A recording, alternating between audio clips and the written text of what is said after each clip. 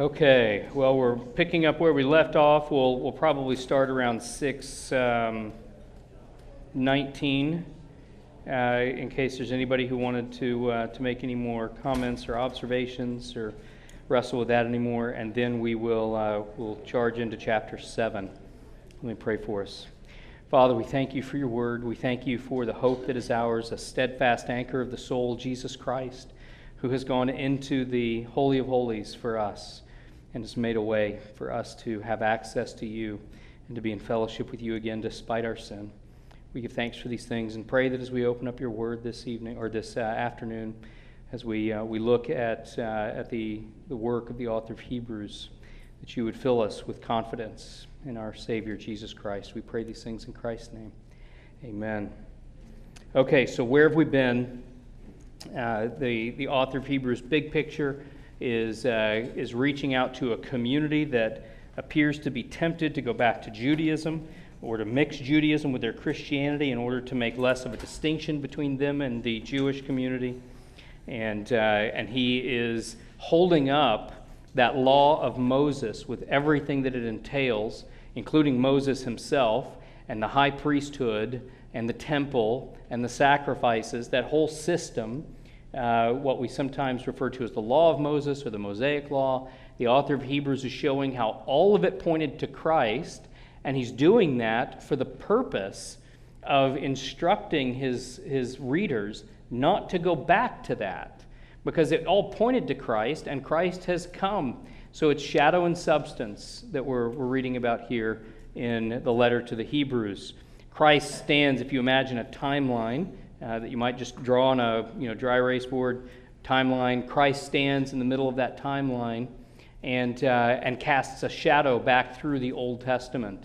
And it was interpreting that shadow, if you will, that was like a schoolmaster to the Jewish people in the Old Testament, that informed them, trained them, instructed them about who God is, what he's doing, what it would look like when he did it. But now that Christ has come, we've come to the man himself. We've come to the one who casts that shadow. And we embrace him and cling to him. We don't go back to the shadows. It would be a silly thing, wouldn't it, if after being separated from one you loved for months and months or even years, for you to rejoice over the shadow of that person when the person himself or herself stands in front of you. The author of Hebrews is going to suggest that to go back to these things is not just to go back to something lesser, but it's to reject the substance itself. It's to reject Jesus Christ. All of that was pointing to him. He has come. If you will not have him, you will have nothing. You can't even have the shadow. All right? So what he's trying to do, though, instead of making merely a systematic theological argument, saying you're wrong, here's the details, he's holding Christ up as beautiful, more beautiful than even the things that were beautiful in the Old Testament. We can look to those shadows in the Old Testament. They are beautiful because the one who casts that shadow is beautiful. Of course, he must be more beautiful than the shadow he casts, right? And that's what we have here. And so that's what he's doing in the book. We've come out of the big warning passage of chapter 6, and he began prior to that warning passage by transitioning to the argument that Christ is greater than Moses. And he moved into the warning passage, and now he's coming out of that. He's moving from Moses as the foreshadowing of Christ, the type of Christ, into the priesthood, which was a type of Christ. Now, both the Mosaic priesthood and the priesthood of Melchizedek, they're both types of Christ. Even though Christ is not a priest after the order of Aaron, he is after the order of Melchizedek, nonetheless, both of them foreshadow Christ. And so that's what we're going to begin to see the author of Hebrews arguing. He's going to argue that Christ is the greatest high priest, that there is no other. And so if you go back to another high priest, you're leaving Christ for something lesser. So let's start with 19 and 20 in chapter 6. He's made this argument, this warning, and he's talked about Christ and what promise God has made and how God has secured that promise and how Christ is the fulfillment of that. Verse 19, we have this, that is the hope, we have this as a sure and steadfast anchor of the soul, a hope that enters into the inner place behind the curtain, where Jesus has gone as a forerunner on our behalf, having become a high priest forever after the order of Melchizedek. I want to remind you that this is not the first mention of Melchizedek. He interrupted himself. Remember, for the warning, if you go back to chapter 5, verse 10, you'll see almost the identical language being designated by God a high priest after the order of Melchizedek. He interrupted himself to issue the warning, and now he's coming back to that argument that he began. I think it's interesting, chapter 6, verse 19, how that dovetails with the sermon text this morning. I mentioned it last week, the kind of the sailing image that's brought to mind by the use of the word anchor, the anchor of the soul. It's Noah and his family aren't left on top of a high mountain to watch everything in comfort, but are placed inside the ark, this refuge which goes through the storm. We see that implied here. God and what he is doing in the world does not hold us out from the storm that is the world right now. Instead, he holds us in the midst of that storm.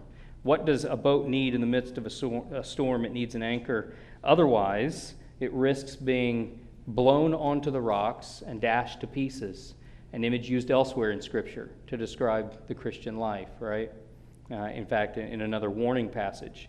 And so he uses this language of the steadfast anchor. It's interesting, too, and I'd have to think about this some more. I don't know if it's intended. It appears to be to me. But an anchor has to go into good ground. Having an anchor is not enough. You learn this as a sailor. The bottom is different. There's this kind of bottom, that kind of bottom. Some of the bottom has plants, some has coral, some is sand. Not all bottom is equally good for holding an anchor. And if you drop your anchor into a bottom that's not good holding, your boat will drift. It will drag that anchor. You need a bottom that is an appropriate foundation, an appropriate matter for that anchor to dig into and hold. And listen, if you've got the right anchor dug into the right ground, the right way, nothing's moving that boat. I've seen boats that can't get the anchor pulled up. It is so well grounded in the bottom. Notice where the anchor seems to be grounded. We have this as a sure and steadfast anchor of the soul, a hope that enters into the inner place behind the curtain. Again, I want to be careful. The grammar is not a slam dunk here, but I wonder if our anchor is not rooted in the Holy of Holies, in Jesus Christ himself, right? Of course, in Jesus Christ himself. But I'm wondering if the author here is sort of pitching that anchor through the veil into the Holy of Holies. This is where we are grounded, and it is excellent ground.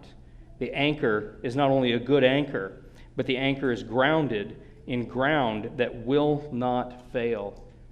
And so an encouragement there in the imagery that the author is using.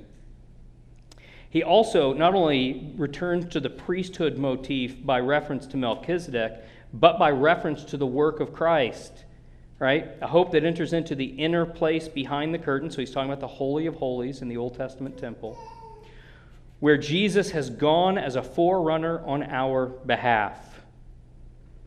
Jesus Christ, this is the import, right? This is why we care about this. There's a lot of times that the Old Testament imagery is applied to us, and we ought to ask, why do I care?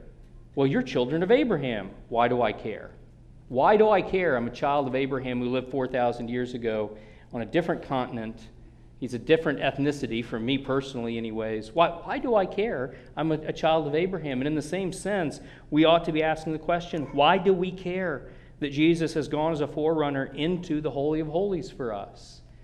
In order to understand why we should care, we have to understand what the Holy of Holies represents. For those who have been around quite some time here, we preached through the book of Exodus some years ago and talked at length about the temple and the holy place and the Holy of Holies and the furniture in the holy place and what was in the Holy of Holies and how all of that worked. But the Holy of Holies represented the very presence of God in the midst of his people, Why, if God loves his people, if God comes to his people, if God manifests himself to his people, why is he buried 2 chambers deep in a place that nobody's allowed to go but one person once a year and only under certain circumstances? Sin is the answer. Sin is what keeps us from God. And you see that in the entire temple cult, the cultists, that everything that's required in the right worship of God in the Mosaic context, all of it screams that God is separated from us by our sin. And it's dealing with that sin is what's happening ceremonially in the Old Testament law with respect to the temple. You're dealing with the sin, and as you deal with the sin, you get closer and closer, but it's only the high priest who is a representative.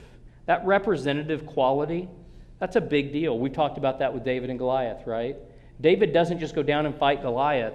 He goes down on behalf of all of the army of Israel. And the winner of that singular combat, that single one-on-one combat, the winner takes all. That was the rule.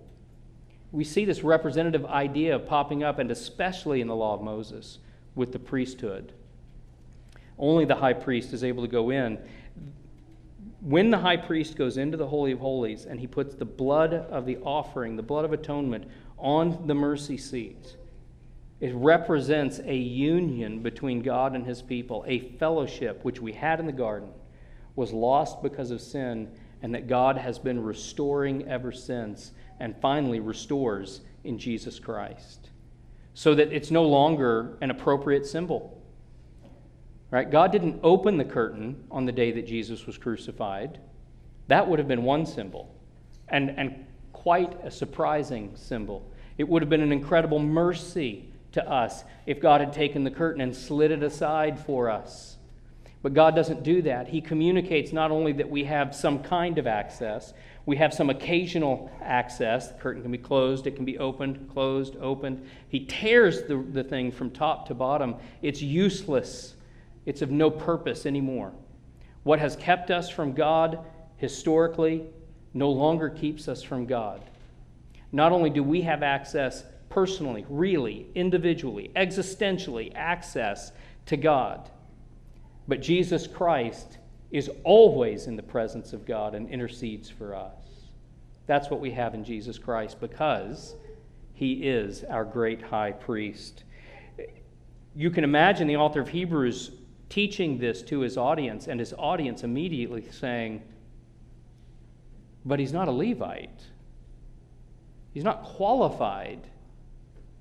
This thing breaks down somehow.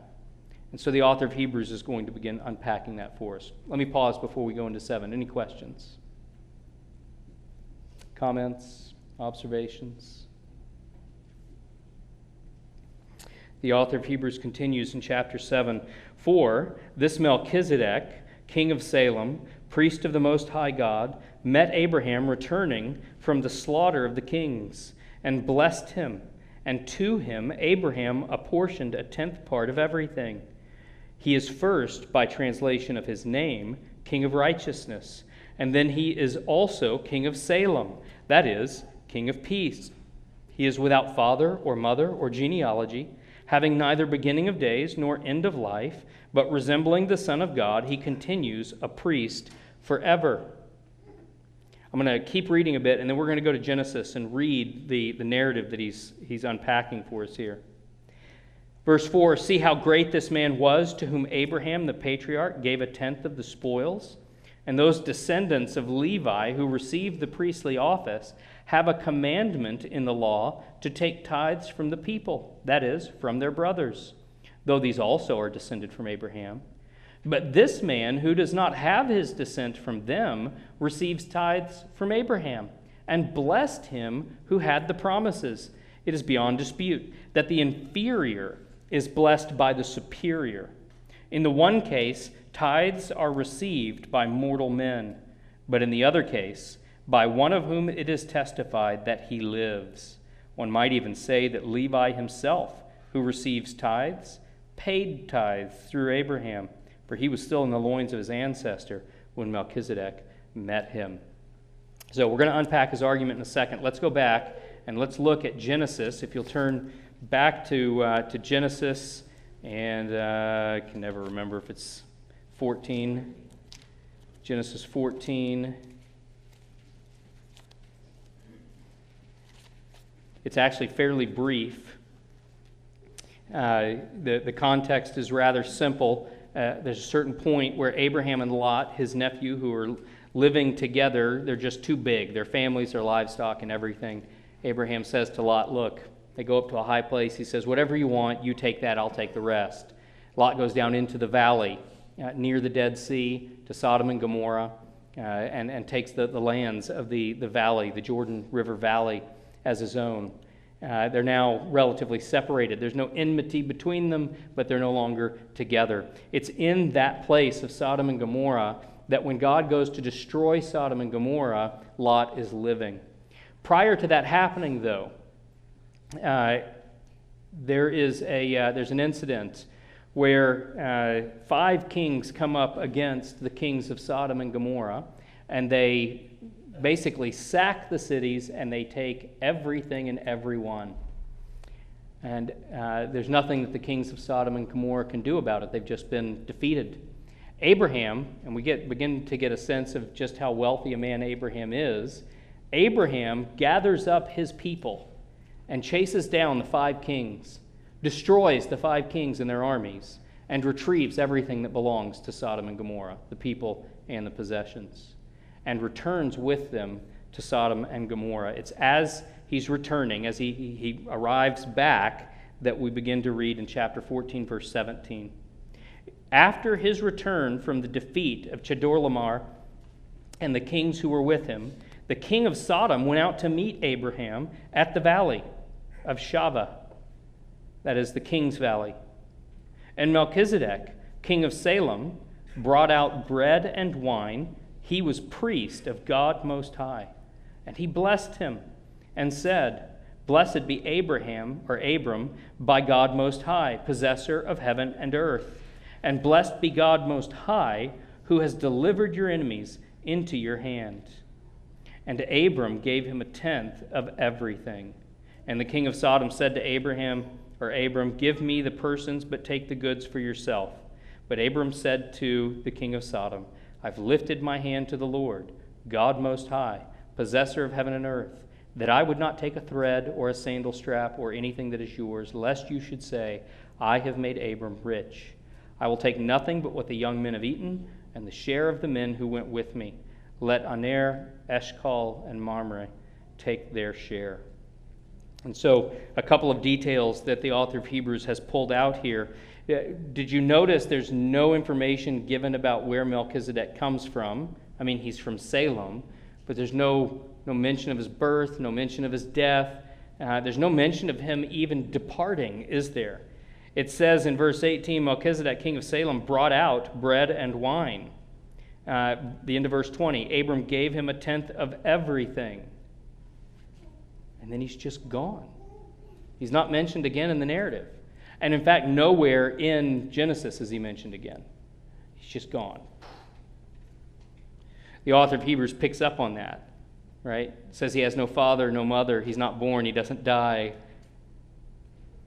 So he's picking up on that. Notice, too, that he blesses Abraham. The author of Hebrews says that the lesser is always blessed by the superior. He says, Blessed be Abraham, by God Most High, possessor of heaven and earth. And so he blesses Abraham. And then what does Abraham do? He gives him 1/10 of everything.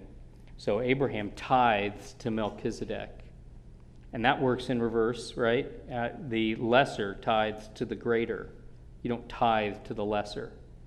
So by Melchizedek's blessing and Abraham's tithing, Abraham and Melchizedek established that Melchizedek is greater than Abraham. And yet Abraham is the one to whom God has made the promises. The author of Hebrews picks up on all of this, right?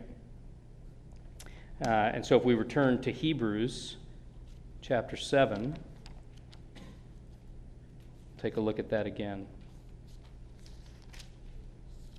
And to be clear, for those whose Old Testament history might be a little spotty, we think about the Old Testament as being a narrative about the Jewish people. And it is, but not initially. We kind of work our way in the narrative to the point at which it is the Jewish people.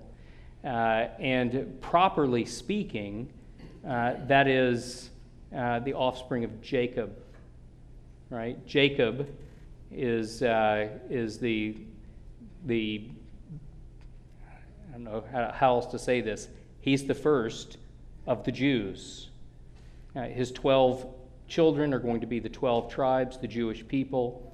And so he's Israel. That's right. His name is Israel. He's got two names, right? Jacob and later named Israel. And so he's the root of the people. Now, of course, Abraham is the one to whom the promises are made, but Abraham has other offspring. He's got Isaac and Ishmael, but Ishmael's not the child of promise. Isaac has Jacob and Esau, but Esau is not the child of promise. But when it comes to Jacob and his children, all of them are receiving the promise, right? They are the people of Israel, God's people in the Old Testament. I say all of that to make this point.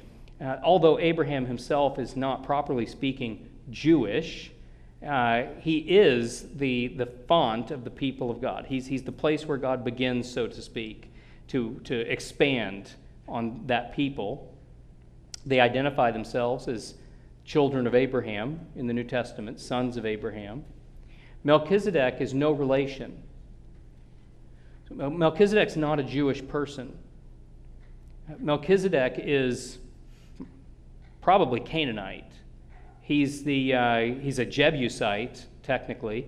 The city, Salem, that he is king of, is what later becomes Jerusalem. It's the same city.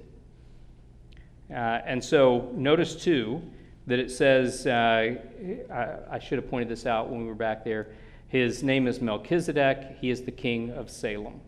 The author of Hebrews is also going to pick up on those things. So let's take a look at Hebrews 7. He says, for this Melchizedek, king of Salem, priest of the Most High God, met Abraham returning from the slaughter of the kings. So that's the warfare we just talked about. And he blessed him. And to him, Abraham apportioned a tenth part of everything. So there's the exchange, blessing and tithing. He is, first, translated by his name, the King of Righteousness. And so you've heard me say this before. His name literally is the words King of Righteousness pushed together, right? Anytime you see the sounds M, L, and K in a Hebrew word in the Old Testament, that's a reference to king, right? Interesting, Martin Luther King, MLK, but Melech is king. And so then you've got of righteousness. So righteousness is Zedek, or some variation of that. So Melchi, M-L-K, Zedek, righteousness, king of righteousness. His name literally means king of righteousness, and he's introduced as the king of Salem. And Salem, shalom, right? Peace. He's the king of peace and the king of righteousness. And so he anticipates Jesus Christ, the person and work of Christ. And then, of course, he does a little bit of midrash here. He's without father or mother or genealogy. We're not told where he comes from. And in this context of Genesis 14, we've had a lot of genealogies, haven't we? Yeah, Genesis 14 seems, or Genesis up to this point, seems overwhelmingly concerned with telling us who everybody is and where everybody came from and all the genealogies and the table of nations, which is coming up next week or the week after in our sermon series. I haven't decided what to do with that yet. It's going to be an interesting passage to try and preach. But somehow we come to Melchizedek in Genesis 14, and we're told nothing. Nothing about where he came from, father, mother, or genealogy. We're not told of his birth. We're not told of his death. He doesn't even depart from the narrative. He just isn't there anymore. But resembling the Son of God, he continues a priest forever. He's a foreshadowing, Melchizedek is, of the priesthood of Jesus Christ. He goes on to argue that Melchizedek is greater than Abraham. See how great this man was, to whom Abraham the patriarch gave a tenth of the spoils.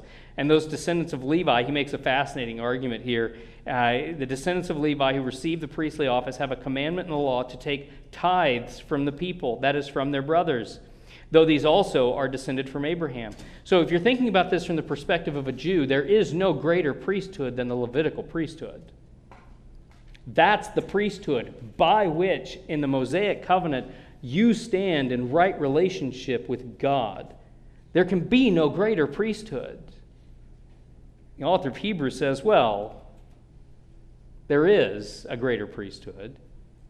It's the priesthood of Jesus Christ, which is modeled, anticipated, or to use the language he used here in the text, resembles the priesthood of Jesus Christ. So he's making this argument. If the Levites received tithes from the people, right, that makes them the greater, the lesser greater.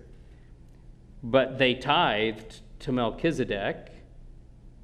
Melchizedek must be greater than Levi. That's the argument he makes here. And he says that the Levites did tithe to Melchizedek in a sense because they were in Abraham still.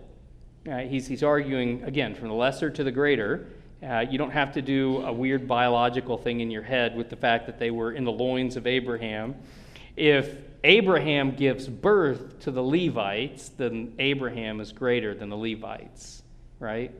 And they are present, therefore, symbolically, in Abraham when Abraham himself tithes to Melchizedek.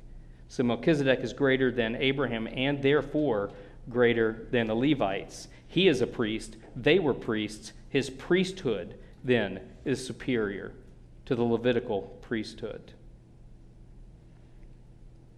Okay, that takes us up through verse 10. Let me stop again. Yeah, Chase. Do you know, so up until this, was there an understanding of Melchizedek at all? Or was when the writer of Hebrews wrote this, was this, okay, that's why that's in people's heads? So there's some objective details that I can answer your question with, and then there's also I need to acknowledge that, who knows what any given Jewish person in the first century would have thought of Melchizedek if you walked up to them, right? That said, Melchizedek is mentioned elsewhere in Scripture, in the Psalms, right? In Psalm 110. So let's turn back to the Psalms. And Psalm 110, we see Melchizedek mentioned. This is a well-known psalm. Jesus quotes this psalm. Verse 1, this is a psalm of David. The Lord says to my Lord, sit at my right hand until I make your enemies your footstool. The Lord sends forth from Zion your mighty scepter. Rule in the midst of your enemies. Your people will offer themselves freely on the day of your power in holy garments. This is all kingly language at this point, right? Royal language. From the womb of the morning, the dew of your youth will be yours. The Lord has sworn and will not change his mind. You are a priest forever after the order of Melchizedek. I love Psalm 110 for a lot of different reasons. One of the reasons I love Psalm 110 is because David, who's of Judah, not Levi, not a priest, therefore no priestly privileges, but he takes privileges to himself, right? He wears the ephod, which is a priestly garment. He eats the showbread, which only the priests are allowed to eat. How does David know he has priestly privileges? Because God has revealed to him here that he belongs to the order of Melchizedek. David is both speaking of himself in Psalm 110, but certainly more importantly, speaking of Christ. The Davidic king is a Melchizedekian priest. This is also consistent, isn't it? Because what city does he reign from? Jerusalem. He's not only inherited the rule of Jerusalem from Melchizedek, but the priesthood of Melchizedek by ruling Jerusalem. All of this, do you see how it all comes together? David is a priest, understands himself to have Melchizedekian priestly privileges, and he also understands that to be a greater priesthood than Levi. And so we have him here, and again, yes, himself, but more importantly, Christ. The Lord has sworn and will not change his mind. You are a priest forever after the order of Melchizedek. And it's a priest king here in 110, isn't it? So I'll say this. The data was there for them. I don't know, people give entire lifetimes to learning what Jews believed in the first century, right? That's Second Temple Judaism. It's an entire discipline unto itself in academia. And I have not studied in that discipline, so I'm not sure what they would have believed. But I believe we can say with confidence they had the information. And probably the author of Hebrews is not shocking his audience with this. Again, it's an audience that, whether Jew or Gentile, has had enough experience in the Jewish faith that they're tempted to go back to it. So probably there was some tradition of Melchizedek in the Jewish faith in the first century. And certainly I would think it would be informed by 110, Psalm 110 as well. Yeah. Is there any thought that Melchizedek isn't just other and pointing to Christ, but was actually a prefiguration? Yeah, that's a huge debate in scholarship. Is Melchizedek even actually a real human being, or is he a pre-incarnate appearance of Christ? We have Old Testament pre-incarnate appearances of Christ. And so as a category, that's legitimate. And the question is that what Melchizedek is, or is Melchizedek an actual historical person who only anticipates, points to, is a type of Christ? I personally lean towards a historical person for a few reasons. First of all, we don't ever, there's not another instance of a pre-incarnate appearance of Christ in the Old Testament where he's given a proper name. Now, immediately the people who think it is Christ say Melchizedek's not a proper name. It's a title, right? King of righteousness, King of peace. That doesn't seem to be how the Old Testament narrative or the author of Hebrews handles it. He treats it as a proper name. He says he is first by translation of his name, right? King of righteousness. So I think that's a proper name. Even if it's a throne name, it's a proper name. That would be unparalleled in the Old Testament for a pre-incarnate Christ to have a proper name given to him.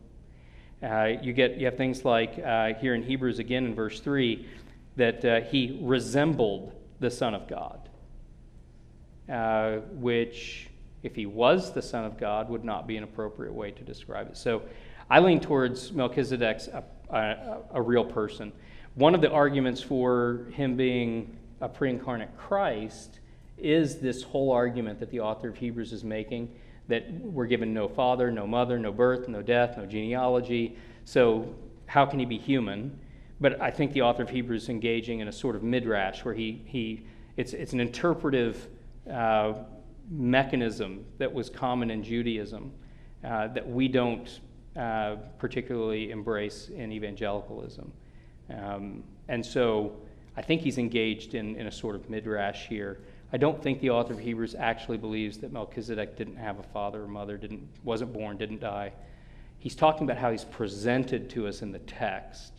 He's intentionally not given those things in the text in order to give the appearance of coming out of nowhere and going to nowhere. So that's my view. Billy.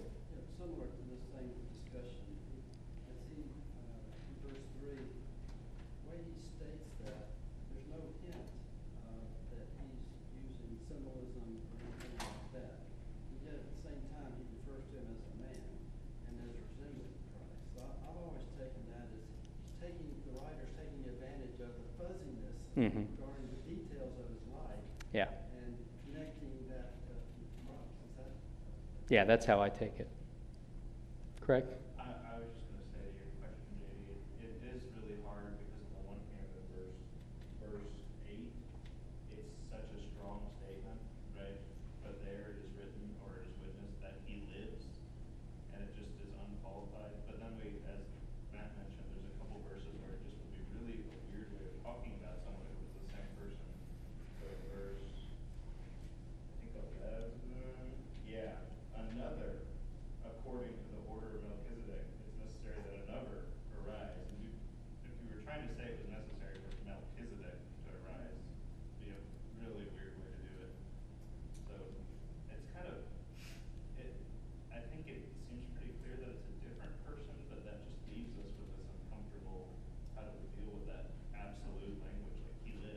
Mm-hmm. It feels a little like dodging to say, well, he's just talking according to the text, but that's probably the best explanation we have. And it's fun to talk about. There are details here for us to wrestle with, but in the end, it doesn't affect really any significant interpretation, right?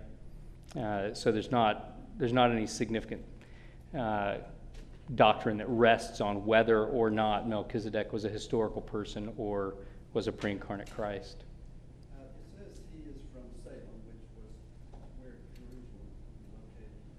Is it fair to think that Melchizedek has some band of believers with him there in Salem, that somehow there's some people of God there that aren't pagan but believe in the true God, or is that too big of a stretch?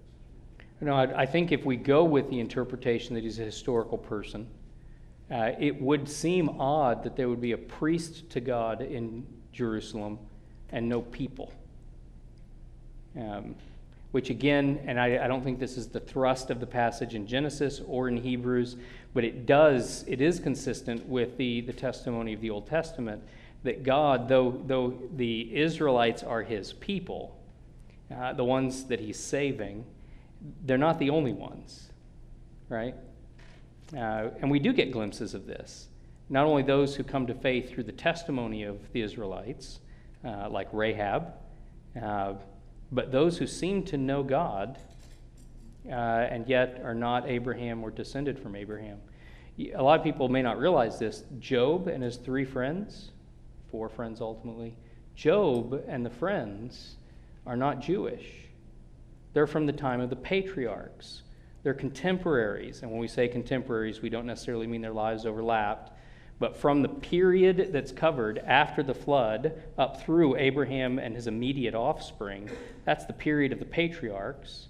And the book of Job unfolds in that period. So Job is not Jewish either, nor do his friends seem to be. And yet they know God, or at least Job does. It's an interesting thought, because when you think about Abraham being called from Haran to go to Canaan, we tend to think that he's the only believer in God at that point. But when we discover Melchizedek, there's a hint that there's maybe he's not completely alone. He's almost alone. Mm-hmm. Yeah, that's right. Yeah, you get these little glimpses. You can't be dogmatic about it, but I'm pretty sure that the wise men who visit Christ are probably a continuing school of Daniel, because they are magi that come from the east. Well, how in the world did the magi in the east know that there was prophecy about a Messiah? Well, it turns out there was a magi in the east, right? Some 5 centuries earlier.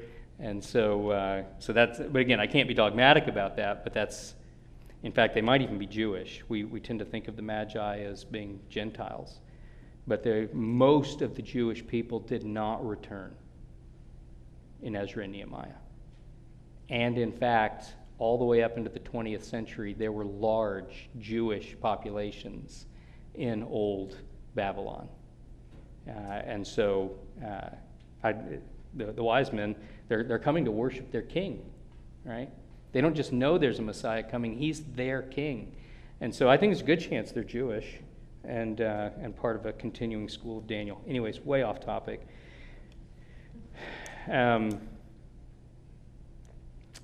Okay, we've only got a couple of minutes left.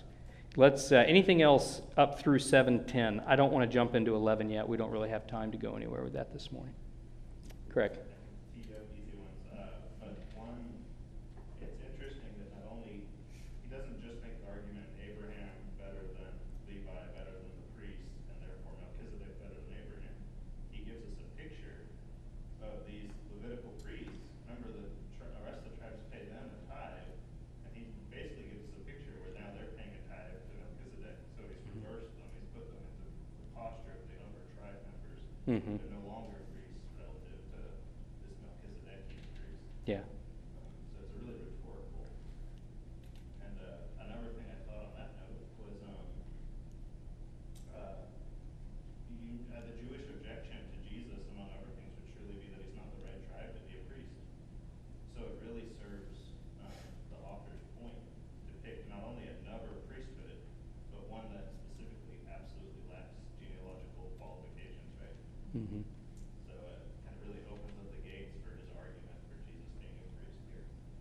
That's right.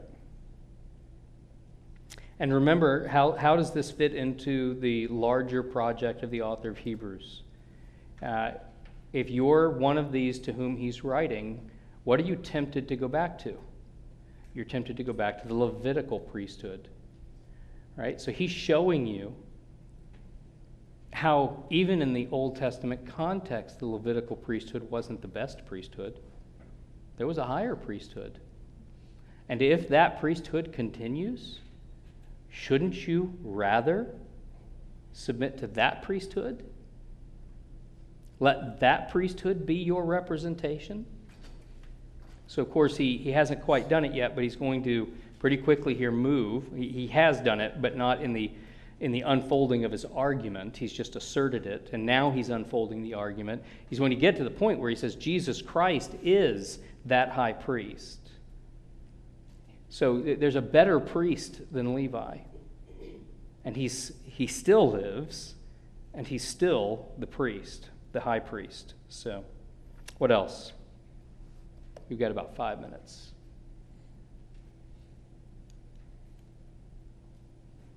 David. So when it says, like you said, that he's greater than Levi, he's also greater than Melchizedek. Would you keep working up? Is that what you would do? Or how would you deal with Melchizedek if you talk about Levi? Where would you put him? So he does a thing here that's really, Craig's already hinted at it. All illustrations break down eventually, right? And there's a point at which this is going to break down slightly because he's insisting on the continuing life of Melchizedek. But then he's going to say in verse 11, now if perfection had been attainable through the Levitical priesthood, what further need would there have been for another priest to arise after the order of Melchizedek? He's suggesting there that the order of Melchizedek continues, but Melchizedek himself does not. Another in that order needs to arise. So I don't think it's really, in terms of his argument, he's not arguing whether this one is greater than Melchizedek. He's put them on the same plane with respect to the priesthood to which they belong. But perhaps Christ is greater than Melchizedek inasmuch as he will himself fill this role of priest, this office of priest, forever. Melchizedek sounds like he's forever. Jesus Christ is in fact forever. And now that he's come to the office of the Melchizedekian priesthood, it will be filled forever without fail. So in that sense, yes, greater. But his argument's not really going there in terms of comparing Christ to or contrasting him to Melchizedek as greater, one greater than the other. Other questions? Okay. We're just a couple minutes early, but I'm going to go ahead and close this in prayer. Father, we thank you for Jesus Christ, who is our great high priest, a greater high priest than Aaron, a high priest who lives forever, who has once and for all sacrificed, shed his own blood so that atonement would be made for us and never need to be made again. And so we thank you for him. And we pray that whatever else may try to draw us away from this Savior, Father, that we would recognize it for what it is and that we would put it to death, that we would prefer him above all others and all other things, that we would trust in him and him alone. We pray in Christ's name. Amen.